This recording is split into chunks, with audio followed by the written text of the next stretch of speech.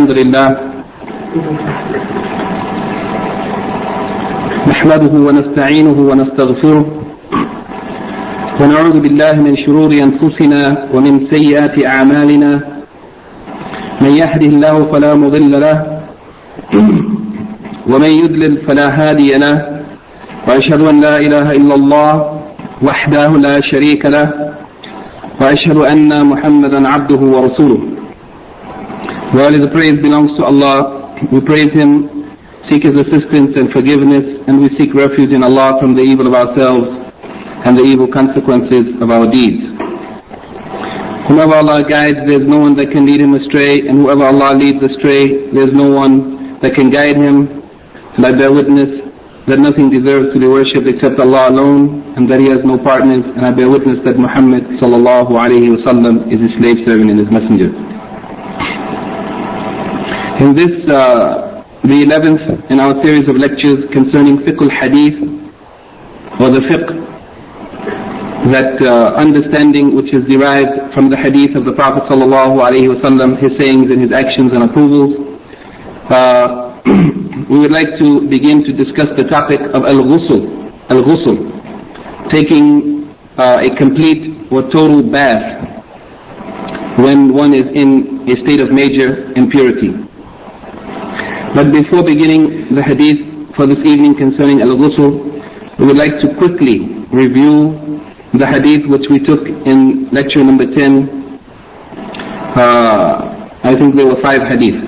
The first hadith is hadith number 23, which is reported on the authority of Ali ibn Abi Talib radiallahu anhu. He said that I was a man who experienced excessive or continuous emission of prostatic fluid. So I was shy to ask the Messenger of Allah sallallahu alaihi wasallam about this matter due to the fact that, due to the place of his daughter from me, that his daughter was my wife. So I asked Al-Miqdad ibn al-Aswad radiyallahu anhu. Then he asked the Prophet sallallahu alaihi wasallam. The Prophet sallallahu alaihi wasallam said to him, wash the penis or the private part and make wudu. Wash the private part and make wudu. And in the narration of Al-Bukhari, which is similar, the wording is slightly different but the meaning the same. Instead of yaghsilu dhakarahu, he said ighsil dhakarahu, the command form. Wash the private part and make wudu. And in the narration of Muslim, he said make wudu and then sprinkle some water over the private parts. From this hadith, the Shaykh Abdullah ibn Abdurrahman ibn Salih al-Bassam, in his book Taysir al-Alam Sharh Umdat al-Ahkam, he says concerning this hadith that there are 5 points which we derive from it. The first of them is that al-madhi or prostatic fluid is a form of najasa, it is something unclean or it is an impurity, and that it is obligatory to wash it. It is obligatory to wash it.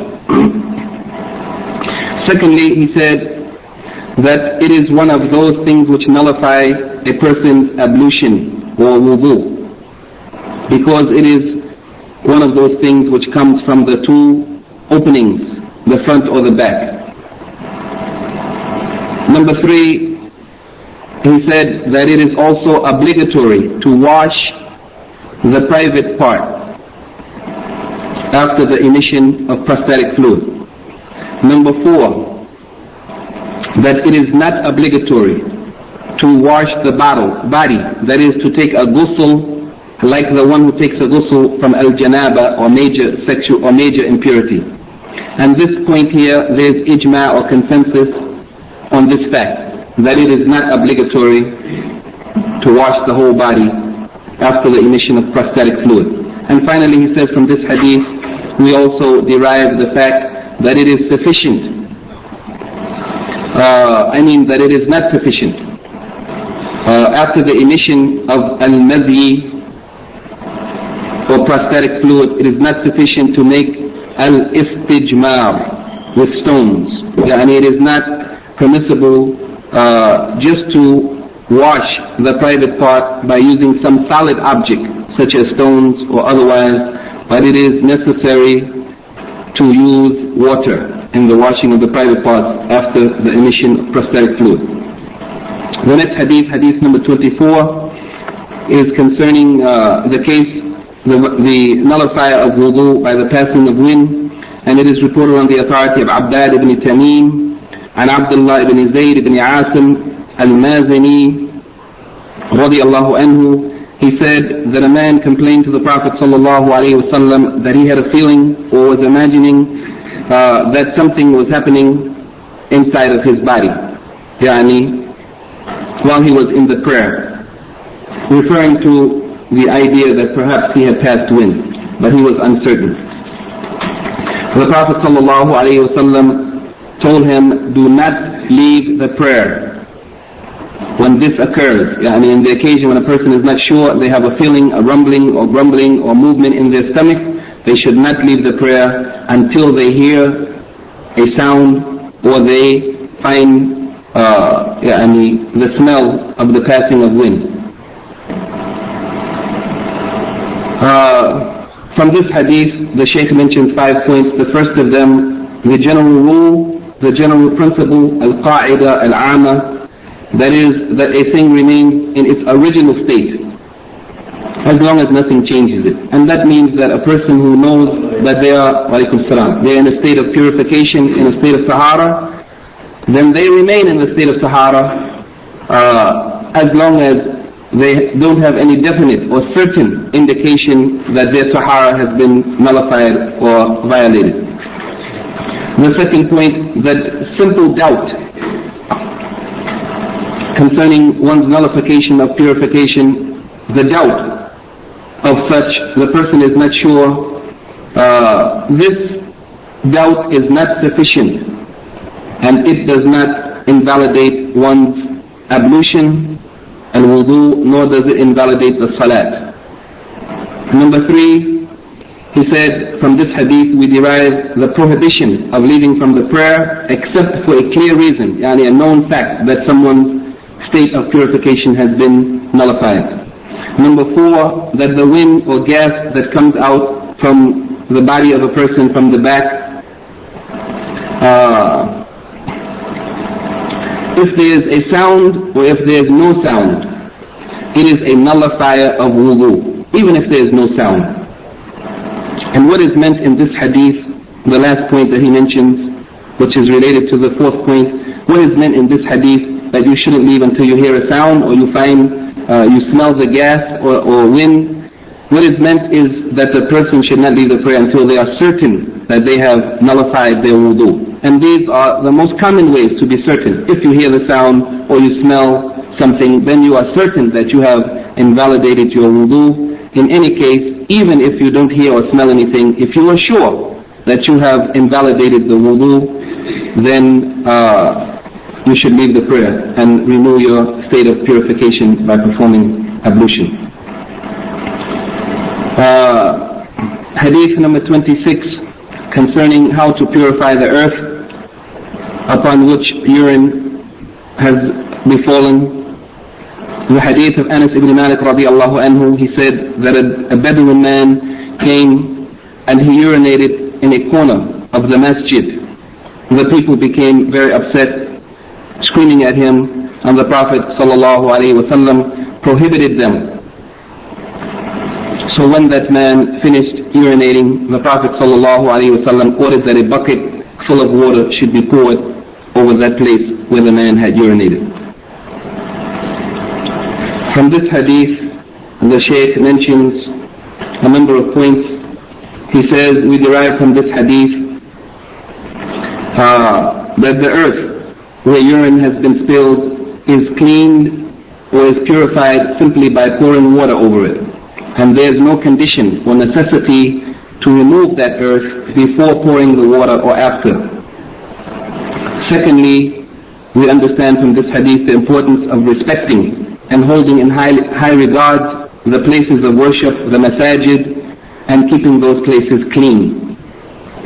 3, we derive from this hadith the lofty character, the noble character of the Prophet sallallahu alaihi wasallam, as he guided the people, or he guided that Bedouin man with easiness and kindness after he had urinated in the masjid, which was a very terrible thing to do, but the Prophet ﷺ knew that it was an act of ignorance, so he was kind and easy with him in guiding him, and that led the man, as we mentioned last week, to pray for the Prophet ﷺ and himself, and to leave out all people, other people, when he said, Allahumma arhamni wa Muhammadan wa la tarham ma'ana ahadan. Oh Allah, have mercy on Muhammad, on me and Muhammad, and don't have mercy on anyone else along with us. And this was reported in an authentic hadith by Al-Bukhari.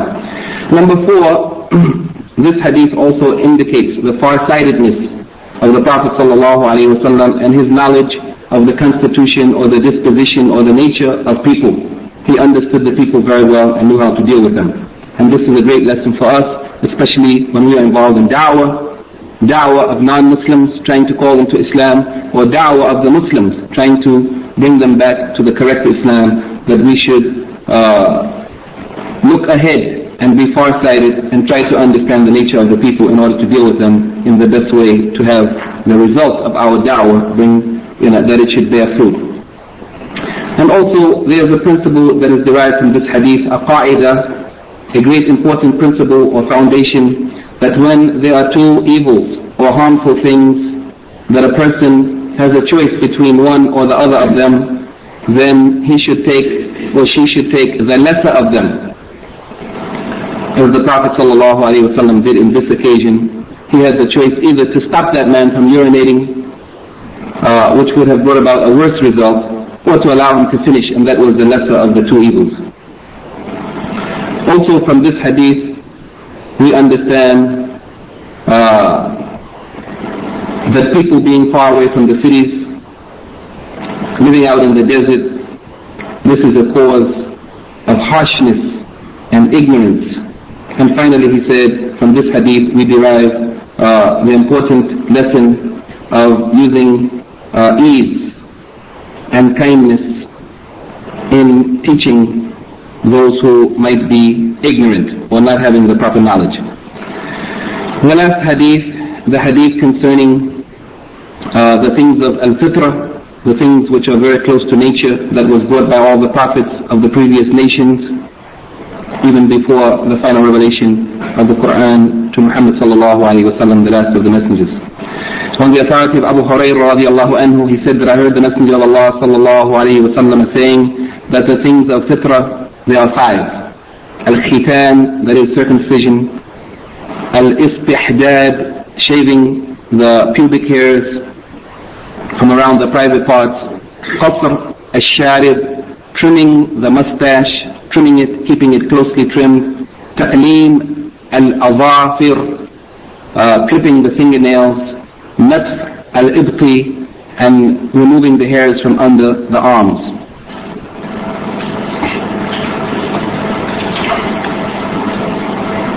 Then from this hadith, the Shaykh also mentioned a number of points. First of them, that the fitrah which Allah has created the human beings upon, it calls to every kind of good, and it pushes away every kind of evil. This is the fitrah upon which the human being is created, the fitrah of Allah that He has created the human beings upon. Also that these 5 noble characteristics which are mentioned in this hadith are those things which Allah loves and which Allah has commanded us with. Also that the deen of Islam has come bringing al-nazafa, cleanliness, al-jamal, beautification, and al-kamal, perfection in whatever we do. And also that it is legislated in Islam that a person should adhere to these things, these 5 things, as well as the other things of al-fitrah, regularly, and not allow them to go unattended to for long periods of time. And here also the Shaykh said, we understand that the number 5 which is mentioned in this hadith doesn't mean that they are limited to 5,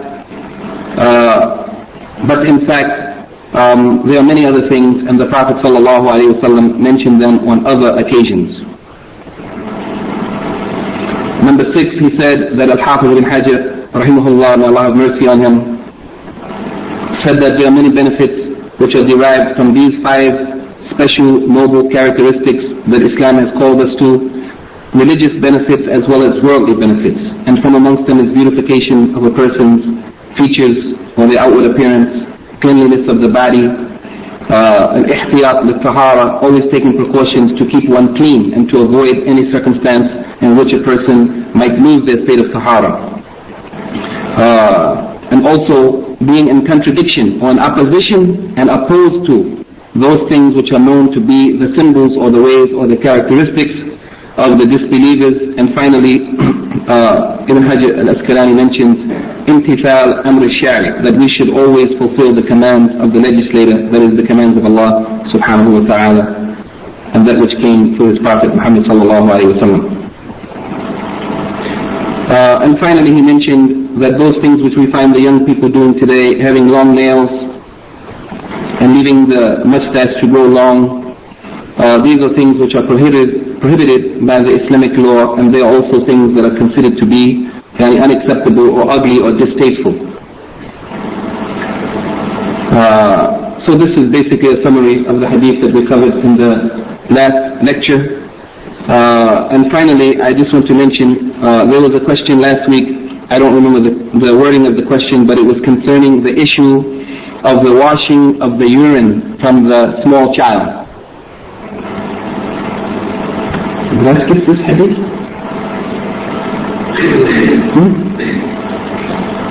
In any case, the question that came, it was mentioned, is there any proof from the Sunnah for the opinion that we stated as being the most correct opinion of the 3 opinions of the scholars?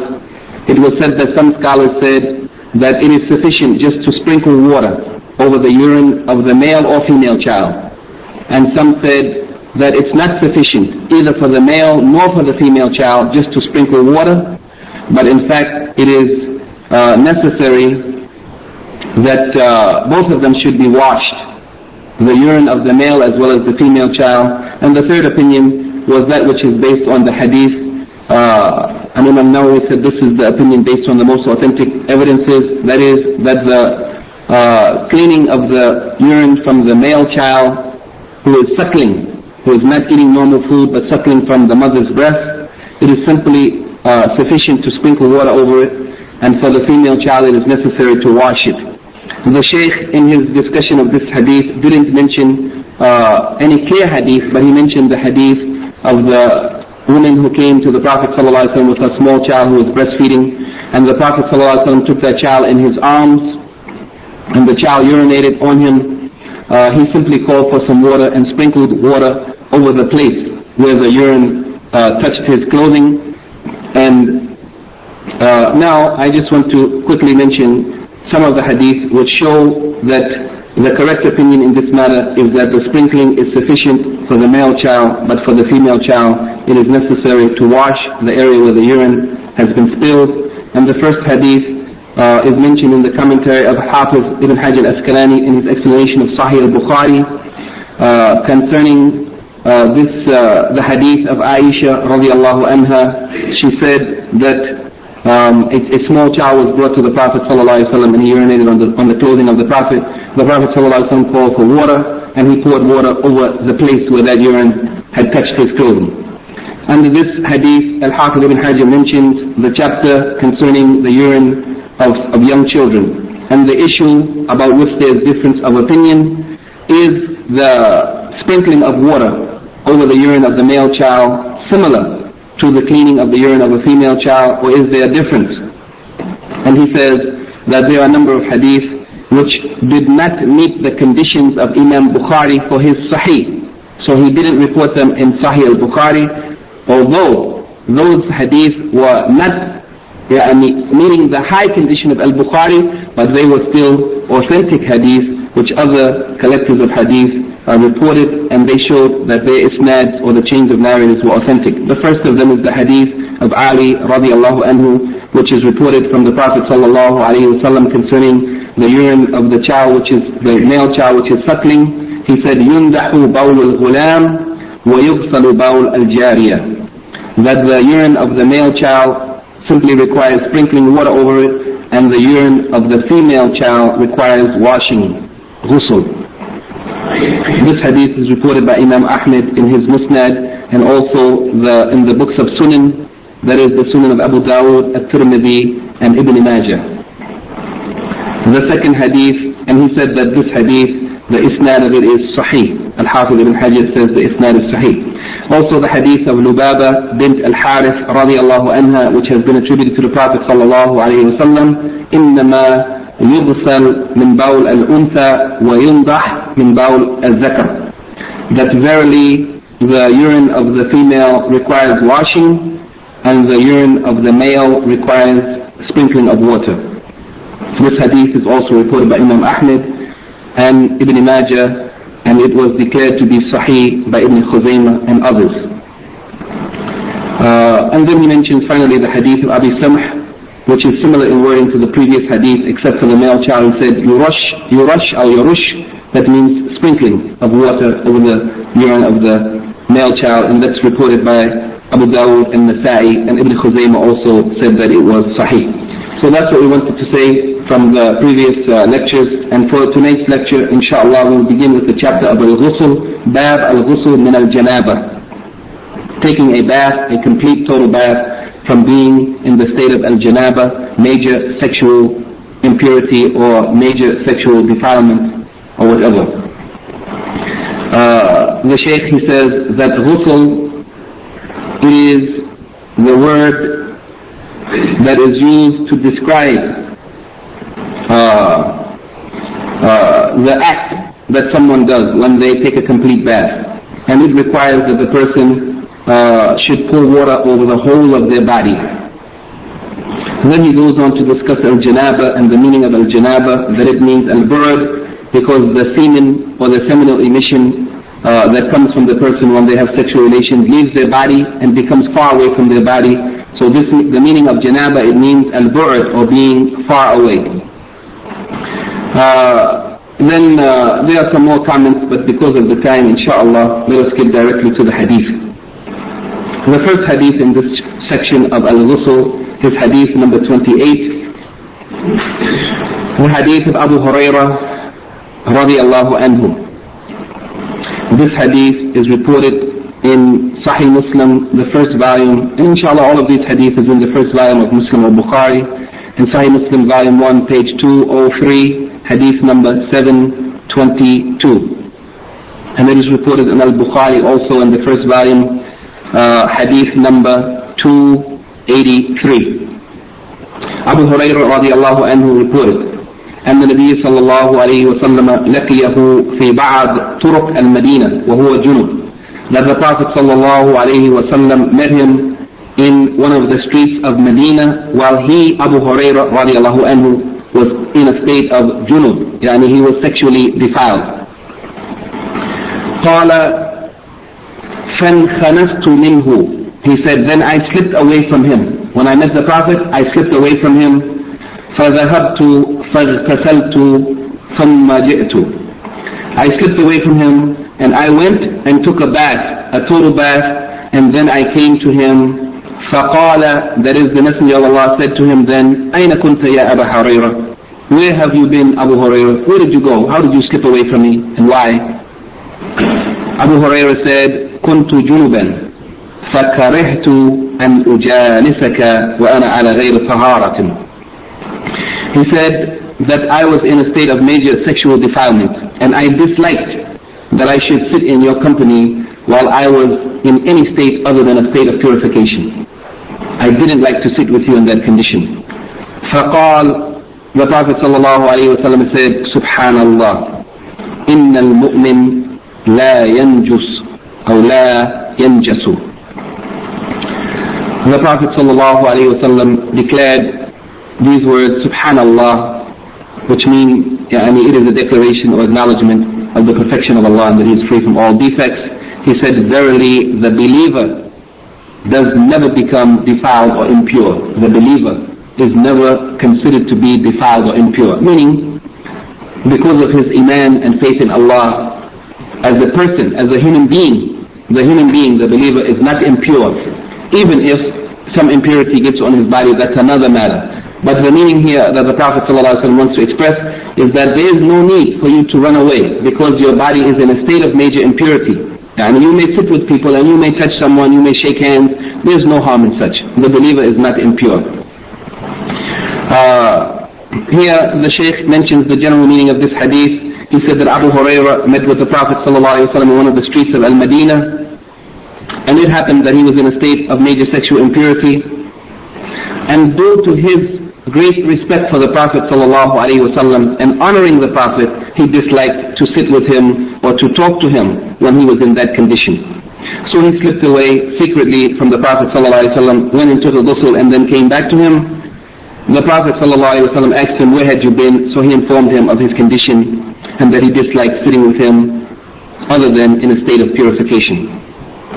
The Prophet ﷺ expressed amazement as such, and he at the fact that the Prophet ﷺ, that Abu Hurairah considered that his condition as such didn't allow him to sit with the Prophet ﷺ, and for that reason he went to make a ghusl, and he informed him, that is the Prophet ﷺ informed Abu Hurairah that the believer never becomes impure or defiled, no matter what their condition, physically, no matter what their physical condition. The spiritual condition of the mu'min, of the believer, it remains, that he is in a state of purity. From this hadith, the Shaykh mentions 5 points. The first of them is that al-janaba, the state of major impurity or major sexual impurity. This state of janaba, it is not a form of physical impurity. The state of the human being, the state of the body, when you are in a state of janaba from having sexual relations, doesn't mean that the body itself cannot be touched. It's not like urine or feces or some unclean or impure matter. The body doesn't become itself an impure matter. It is a state, a spiritual state of impurity that the person is in from having sexual relations that requires them to take a ghusl. So that this state of major defilement, it doesn't cause the body itself to become something unclean that cannot be touched. And the second point is that the human being, his inner being, doesn't become defiled because of some physical action. The inner being, the self, the soul, whether he is dead or alive, it doesn't become impure because of something physical. And that doesn't mean that if some impurity, such as urine, gets on your body, it doesn't mean that that impurity doesn't affect the body. It affects the spot that it touches. But it doesn't make the whole body, an impure substance that can't be touched. If urine, for example, got on one's foot, it doesn't mean that you can't shake someone's hand. Your hand does not become najis so that you cannot touch anyone.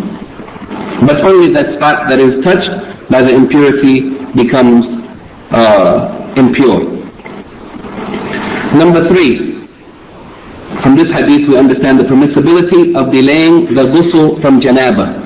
If someone became in a state of janaba, it's permissible to delay the performance of ghusl to a later time. As Abu Hurairah radiallahu anhu was not criticized by the Prophet ﷺ for being in a state of janaba. He was in a state of janaba and he was walking through the streets. He didn't immediately take a ghusl, but he went out for some affair or some matter, and he found himself coming in contact with the Prophet ﷺ while he was in that condition. So from this hadith we understand that it is permissible to delay the performance of ghusl or the taking of a bath for the person who is in a state of janaba. Also from this hadith we understand that a person should have respect and consider highly the people of virtue and good character and knowledge.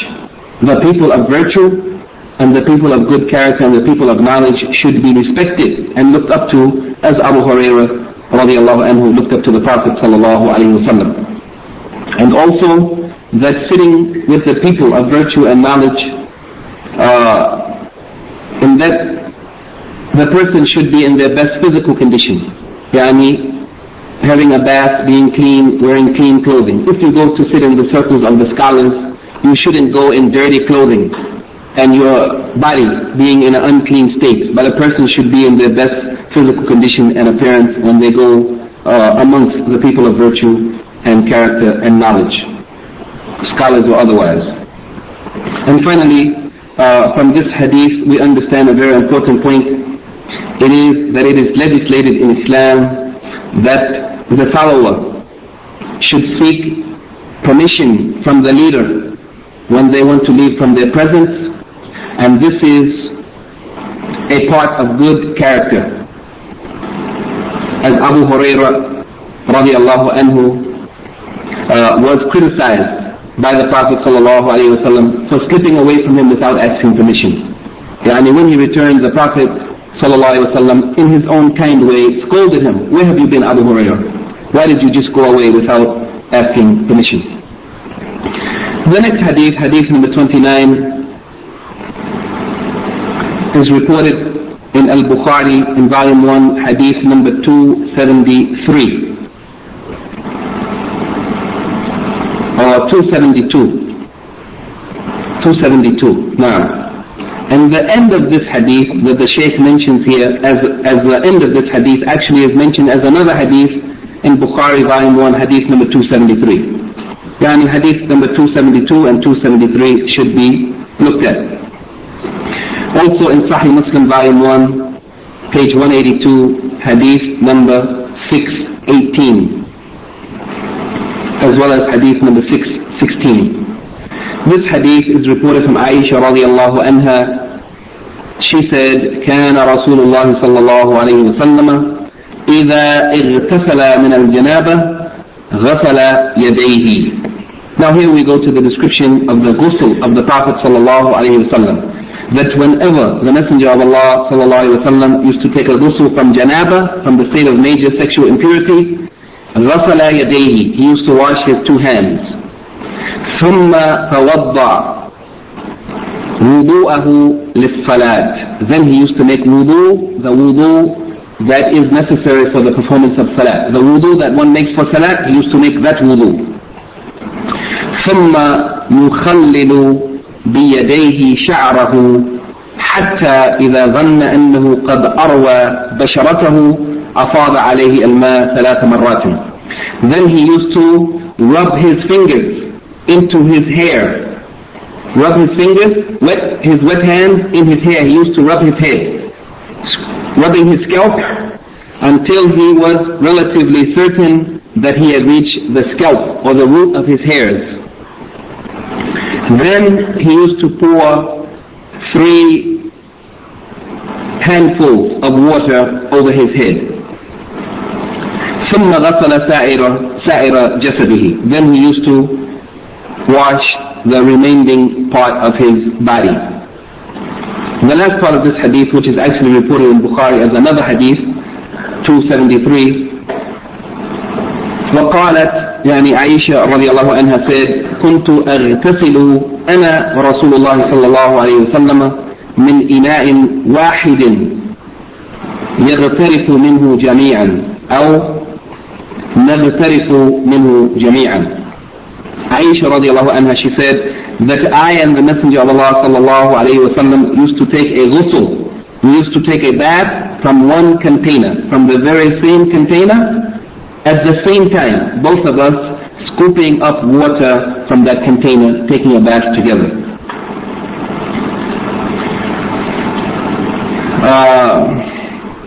Before going to or maybe we should first mention the general meaning of this hadith. The Shaykh Hafizahullah, he says, Aisha in this hadith radiallahu anha, the ghusl or the process of performing a bath as it was done by the Prophet sallallahu alayhi wa sallam, that whenever he wanted to take a ghusl from janaba, he used to first wash his hands, so that those hands would be clean before he put them into the container that he was taking the water from to make a ghusl. Not like we are doing now today with the shower, but they didn't have such.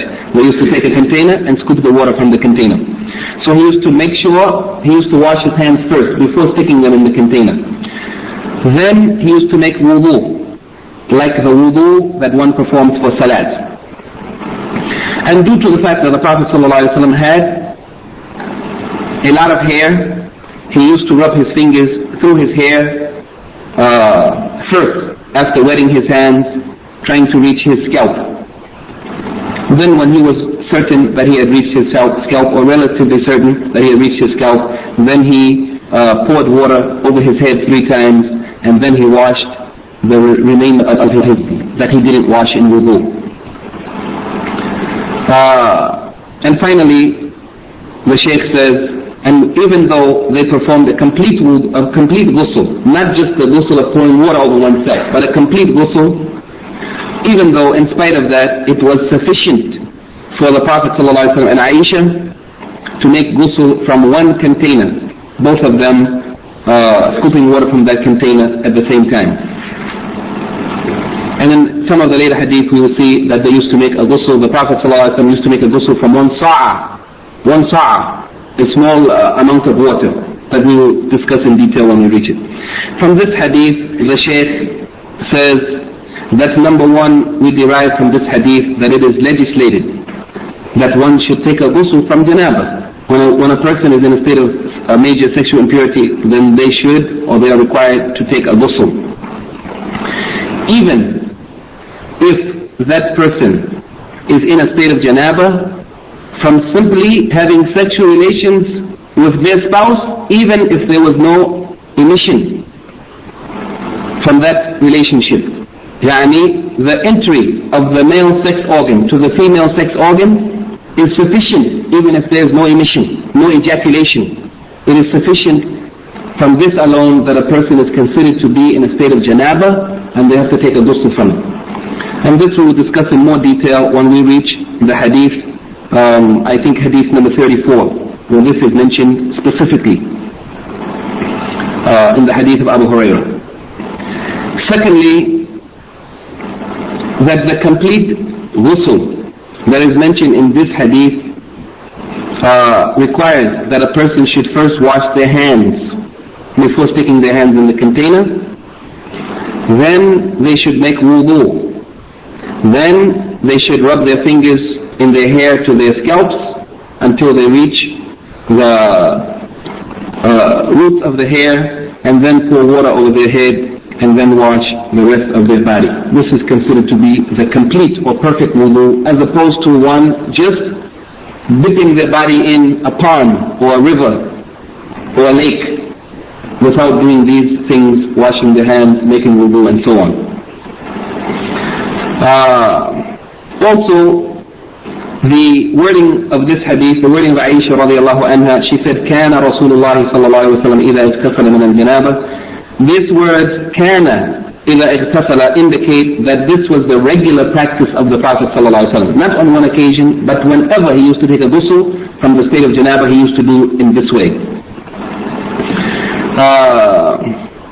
Also, the Shaykh mentions here, from this hadith we understand the permissibility of the two married people seeing each other in the state of taking a ghusl, seeing each other in the being naked, and that is permissible for them to take a ghusl together from one container. Also, from this hadith we understand that the washing of the parts of the body that are washed in wudu should be done first. In the ghusl of janaba. When one performs the ghusl of janaba, you should wash the parts of the body that are washed in wudu first, except the washing of the feet.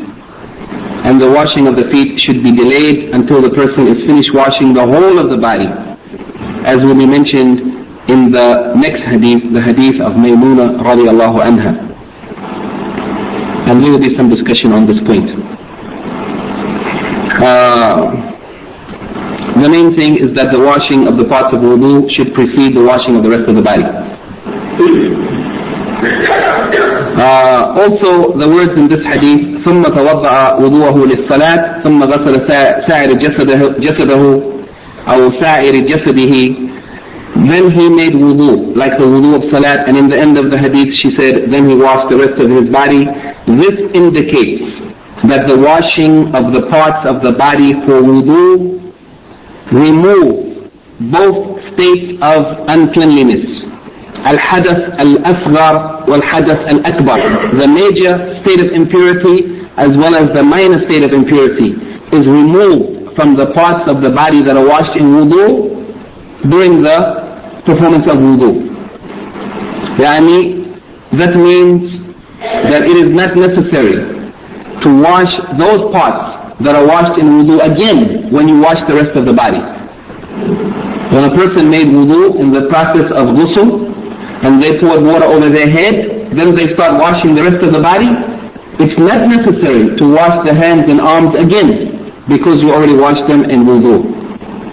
But the parts of the body which have not been washed, those are the things that have to be washed in the remainder of the ghusl, that which has not been washed in wudu. Because that which requires the washing of the parts of the body for wudu, and that which requires the washing of the other parts of the body in ghusl, the thing that made this necessary is the same thing. One matter, the state of janaba, required the washing of those parts of wudu as well as the other parts that are washed in the rest of the ghusl. I hope this point is clear. It is not necessary after one has performed wudu, in the process of making a ghusl, it's not necessary to wash the parts of the body that are washed in wudu a second time. But it is sufficient that you have already washed them the first time in wudu. And this means that it is from the sunnah of the Prophet ﷺ that when one performs a ghusl, it is from the sunnah that in that ghusl there should be included the performance of wudu. This is the most perfect ghusl, and it is the sunnah of the Prophet ﷺ. Perhaps you may have noticed in this description of ghusl that something was left out. I don't know if anyone noticed, but inshallah now, washing of the feet. What he said, he made wudu like the wudu for salat. And the wudu for salat includes washing of the feet. Washing of the private parts. And istinja was not mentioned. Naam. Anything else? Touching the hands, rubbing the hands on the wall or on the sand was not mentioned also in this hadith. Since that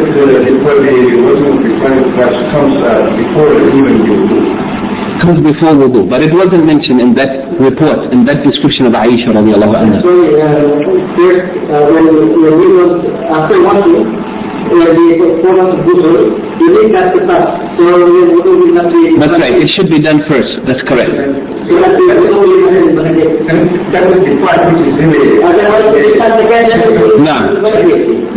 in any case, this also reminds us of the importance in any issue of fiqh and in the matters of religion or of Islam in general.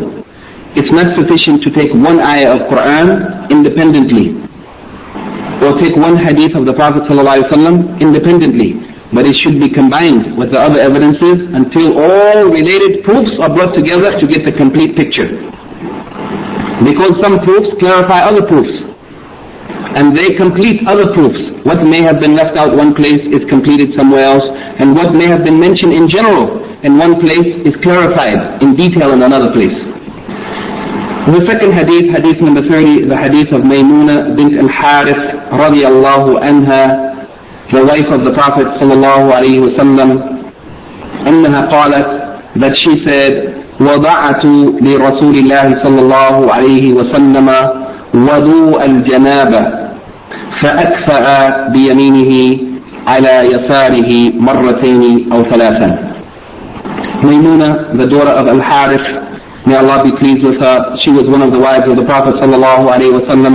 She said that I put the wudu, the water of wudu, not the wudu, the wudu, the water which is used for ablution, I gave it to the Prophet sallallahu alayhi wa sallam, his water for the washing from janaba. And he poured with his right hand water over his left hand 2 times or 3 times. ثم غسل فرجه ثم ضرب يده بالأرض أو الحائط مرتين أو ثلاثا. After he washed his hands by pouring some water, not sticking the hands in the container, by pouring some water over his hands 2 or 3 times, then he washed his private parts. Then he rubbed his hands on the earth or on the wall, rubbing them after making istinja to clean anything that remained from the touching of the private parts. ثم مضمض واستنشق. Then he washed his mouth or rinsed his mouth and took water in his nose, blowing it out, al-istinshaq. ثم غسل وجهه وذراعيه. Then he washed his face and his forearms, يعني his hands up to his elbows. This is her description in detail of the wudu after making istinja. ثم أفاض على رأسه الماء. Then he poured water over his head. ثم غسل سائر جسده. Then he washed the remainder of his body. ثم تنحى فغسل رجليه. Then he moved from that spot and he washed his feet. He moved from the place where he was making ghusl. He was standing on sand in the desert. He moved from that spot and he washed his feet finally after completing his ghusl. فأتيته بخرقة فلم يردها فجعل ينفض الماء بيديه. Then I brought to him a piece of cloth for the purpose of drying himself after making ghusl.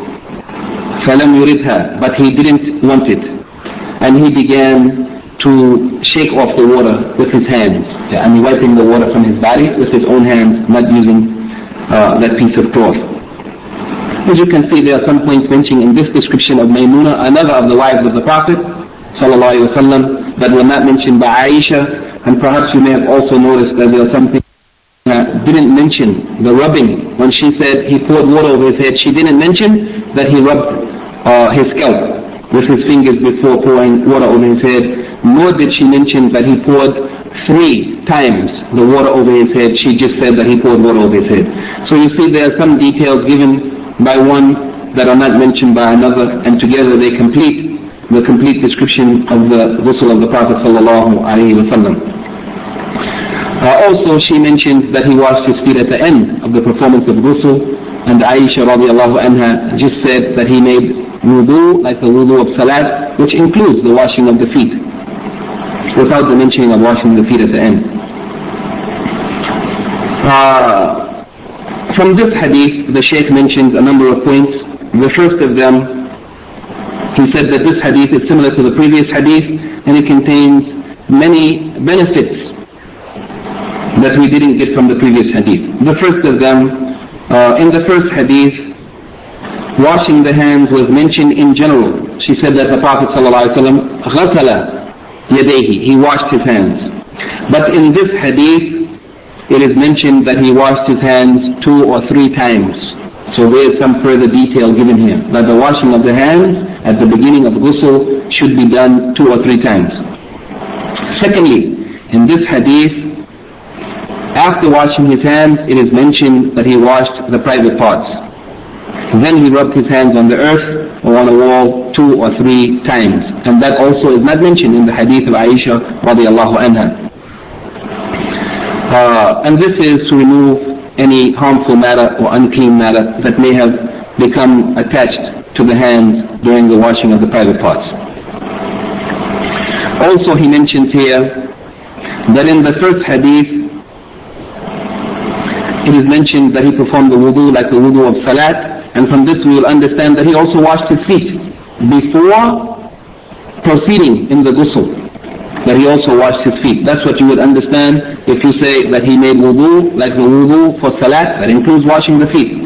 Whereas in this hadith, Maymuna radiallahu anha made it clear that the Prophet sallallahu alaihi wasallam washed his feet after completing his ghusl.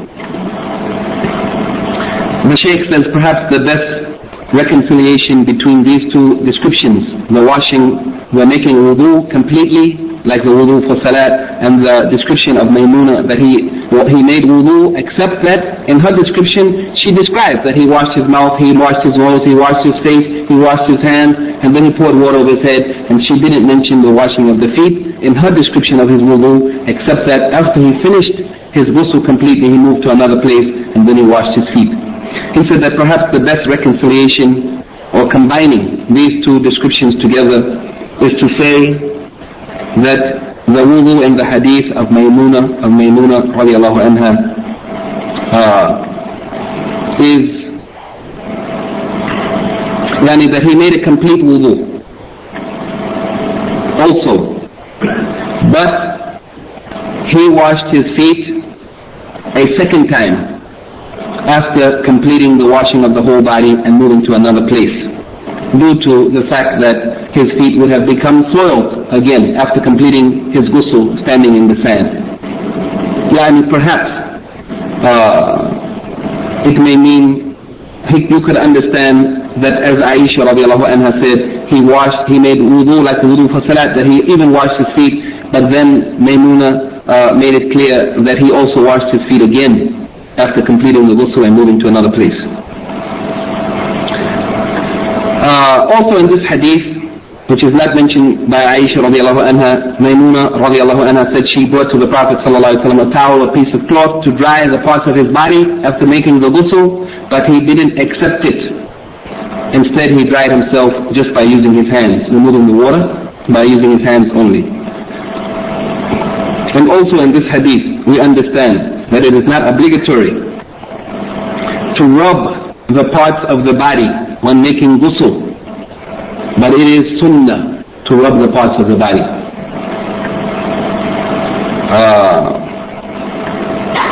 Since there is no mention of rubbing the parts of the body, but only pouring water over the rest of the body. And this is the opinion of the majority of the scholars, except Imam Malik, who says that the parts of the body, all of the parts of the body in ghusl have to be rubbed in its washing. It's not simply enough that water reaches every part of the body, but it should be rubbed. This is the opinion of Imam Malik. Also, it is not necessary to wash the parts which have already been washed in wudu when washing the rest of the body in the ghusl of janaba. Yani those parts have been washed in wudu, it is sufficient that they are washed once and no need to repeat them. And this was mentioned clearly by Al-Imam al-Nawawi that the first washing in wudu is sufficient for those parts and no need to repeat. And finally the Shaykh says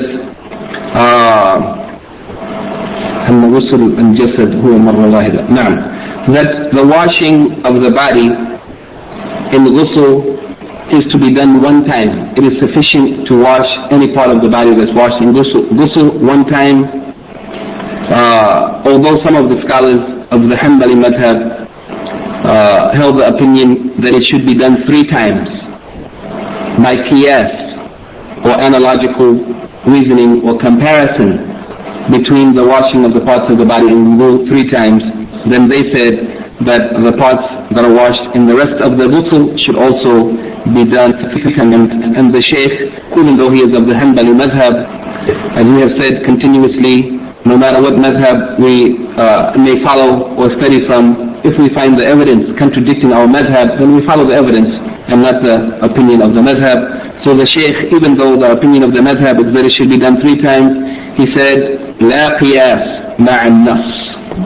This is a very important principle, that it is not acceptable to use qiyas when there is a clear text in the Quran or in the Sunnah. When there is a clear text explaining what should be done, how it should be done, when it should be done, to what extent or what amount, then there is no room for qiyas, making comparison to something else. But the clear text has to be taken. And he said this is also the opinion of Shaykh al-Islam Ibn Taymiyyah rahimahullah, and the opinion of his Shaykh, the Shaykh of Abdullah al-Bassam Shaykh Abdurrahman al-Sa'di. And he also mentions that it is even an opinion in the Hanbali madhab that it should only be done once, and this is the correct opinion. That's what we wanted to say about the performance of ghusl. Since there's still a few minutes remaining before the adhan, maybe we can take one more hadith, because the next hadith is a short hadith. Let us just complete that hadith and then take any questions, if there are any questions. Hadith number 31, the hadith of Abdullah bin Umar radiyallahu anhuma, may Allah be pleased with him and his father, and Umar bin Khattab radiyallahu anhu said, قال يا رسول الله أيرقد أحدنا وهو جنب. Yani Abdullah, the son of Umar, said that his father Umar bin Khattab radiyallahu anhuma said, O Messenger of Allah, is it allowed or acceptable or permissible that someone may sleep while he is in a state of janaba, when he is junub? May he go to sleep in that condition? The Prophet sallallahu alayhi wa sallam said, Na'am. إذا توضأ أحدكم فليرقد. The Prophet ﷺ said, yes, one may sleep while he is junub, in a state of major sexual impurity. إذا توضأ, يعني if he made wudu, then he may sleep. فليرقد, no problem, he may sleep. And in the narration, as I found it in Bukhari, he said, إذا توضأ أحدكم فليرقد وهو جنب, he may sleep while he is in that state of major sexual defilement, on the condition, if he has performed ablution. And this hadith is reported in Bukhari in volume 1, hadith number 287, and is reported by Imam Muslim in volume 1, page 177, hadith number 600. And a similar report came in the next hadith after that, 601. The Shaykh says the general meaning of this hadith, that when a person is in a state of impurity from janaba, it was considered, such a condition was considered by the companions of the Prophet ﷺ as a big thing. It was significant, it wasn't a light matter. For this reason, they were in doubt about the matter, and they wanted to ask, is it permissible for one to sleep while they are in that condition? They doubted whether or not it was permissible. They thought it was a big thing. And it is. So Umar bin Khattab radiyallahu anhu, he asked the Prophet ﷺ, but if one is in that condition of janaba from the beginning of the night, is it permissible for him to sleep while he is in such a condition? And the Prophet ﷺ gave permission for such, on the condition that they lighten that major or reduce the major state of defilement by performing the legal legislated ablution or wudu. In that case, there is no harm for one to sleep, even though they remain in a state of janaba, because wudu doesn't take away the state of janaba, but it reduces that major state of janaba, and in that case it's permissible to sleep in that condition and perform the ghusl later. From this hadith, the Shaykh mentioned 4 points. The first of them, and please pay attention to this, it's very important. 4 points. All of them are related to the same matter. The permissibility of the person who is junub sleeping before making a ghusl. Yani the person who is in a major state of impurity, sexual defilement, they may sleep before making ghusl if they make wudu. Yani it is permissible to sleep as long as you make wudu, even though you are in a state of junub or janaba.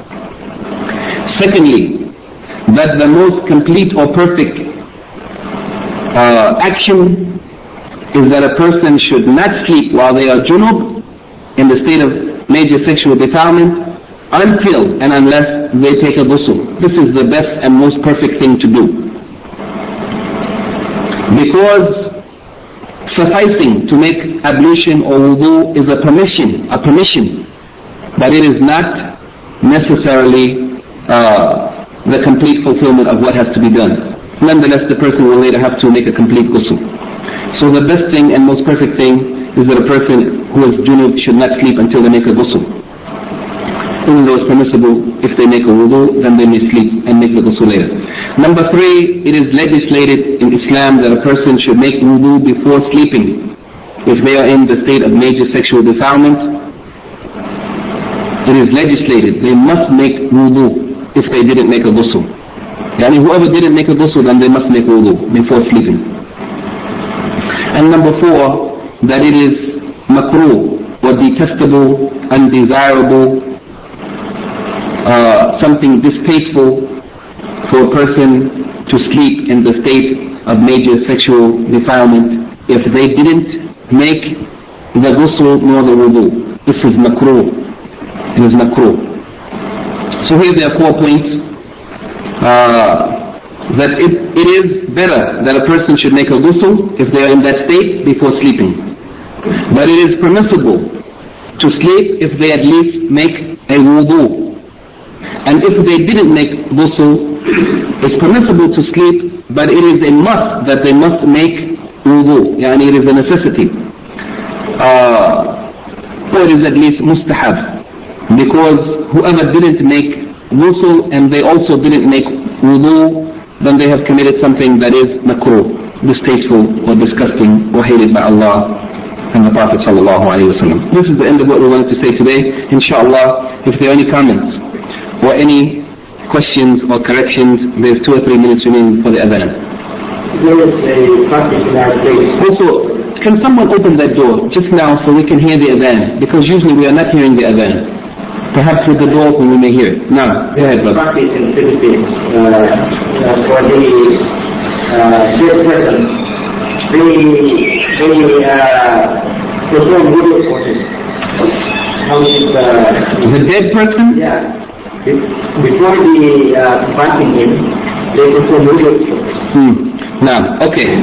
The washing for the janazah.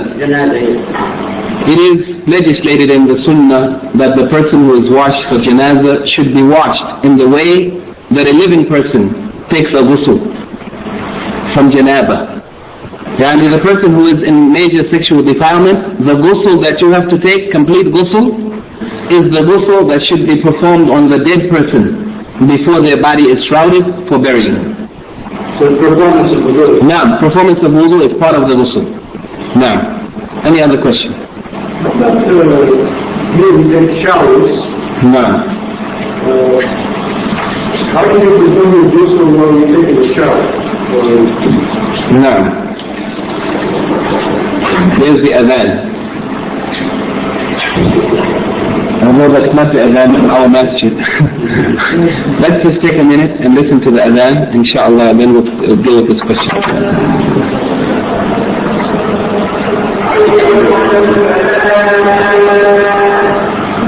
حول ولا قوة إلا بالله.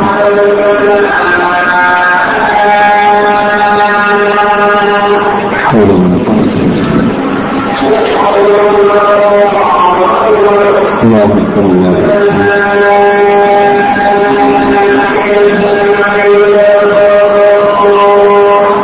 لا إله إلا الله. اللهم صل على محمد. اللهم رب هذه الإسلام والصلاة القائمة صلاة محمد المصير والفضل وعفو محمد أشهد أن لا إله إلا الله ولا شريك له سبحانه وتعالى. There are a couple of questions came from the sisters, but first there's a question from the brothers that we heard before the adhan. Now, go ahead, brother. How do you take a shower How do you take a shower for you want to take a shower and you want to make a ghusl. Okay. Okay, at the same time, there is no distinction. If a person wants to take a shower, the intention, they just want to clean their body, and they want to make a ghusl, for example, a necessary ghusl from the state of janaba or such, it can be done at the same time. There's no need to have different intention or separate performance. But the person should perform this ghusl as it has been described by Aisha radiallahu anha and Maymuna radiallahu anha.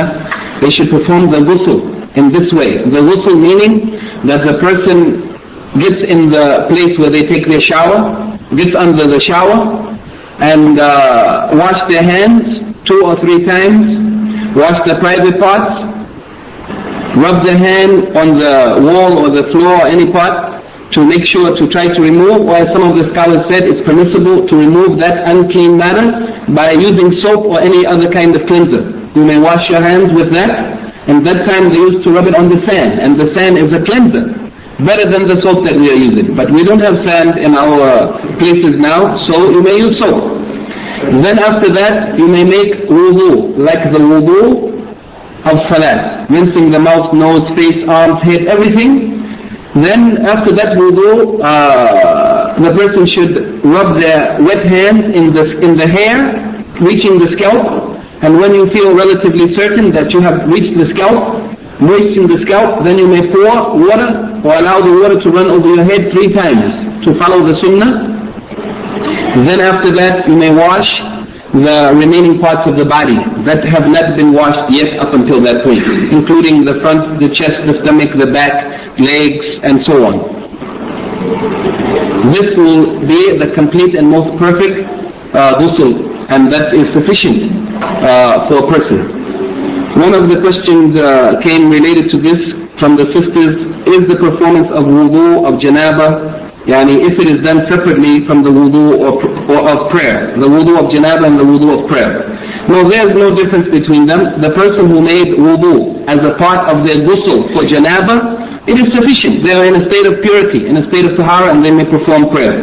And the end of the question says, can we go straight away after performing the formal wudu of janaba? Yeah, you may go straight away after performing the complete ghusl that includes wudu. You may go and perform prayer without any delay. Do you have to? Oh yes, you have to put your clothing on first. Assalamu alaikum. Is there a proof that rubbing the body is sunnah during ghusl? I don't know that there is a proof that rubbing the body is sunnah during ghusl. I don't know of it. But if we may look in the books of the Maliki fiqh, we may find that Imam Malik must have some proof. He is not just using his imagination.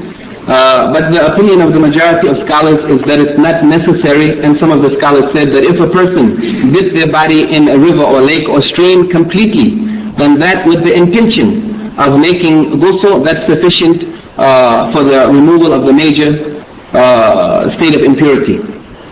Without rubbing, even if they didn't rub, and even if they didn't single out the parts of the body that are washed in wudu.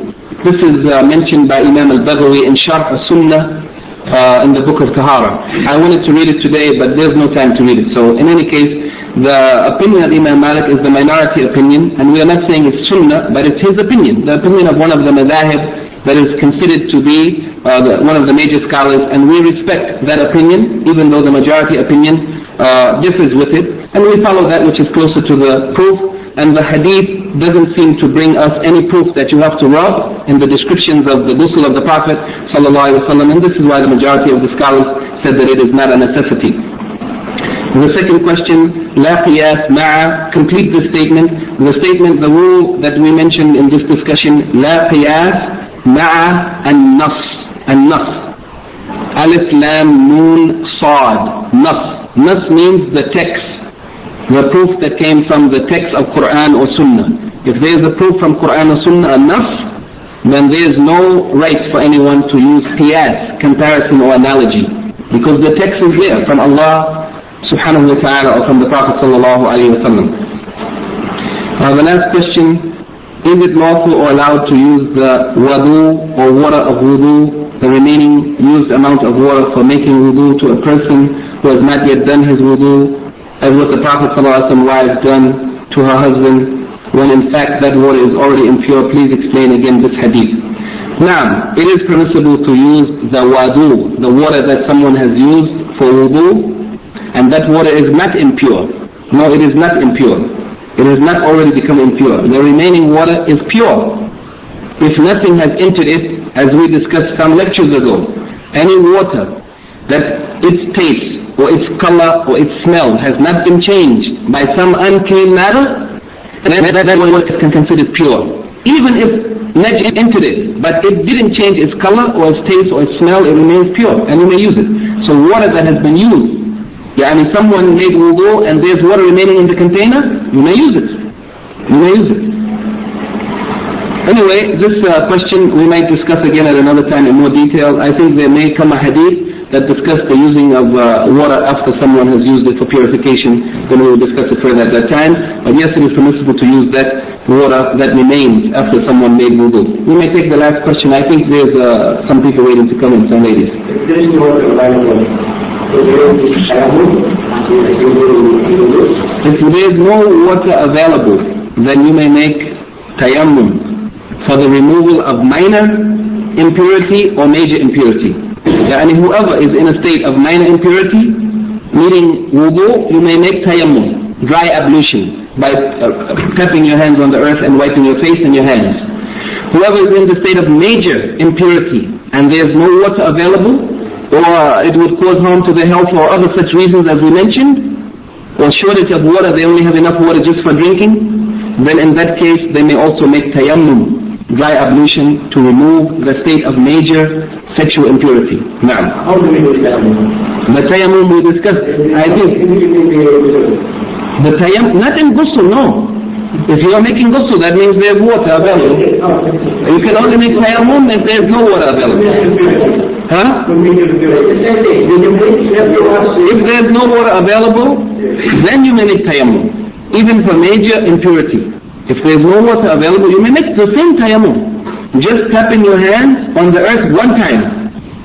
You may blow off the dust that remains, then you may wipe your face completely one time, and wipe your hand, right hand with left and left hand with right up to the wrist, one time, finished, with the intention of removing the major state of impurity or minor state of impurity. This is the corrected tayammum. The tayammum is to put the person in the spiritual state of purity for the performance of ibadah. Even if some impurity remains on their body, because there is no water available, it is sufficient. You may read Quran, you may perform salat or whatever else is necessary for the state of purification. سبحانك اللهم وبحمدك أشهد أن لا إله إلا أنت أستغفرك وأتوب إليك.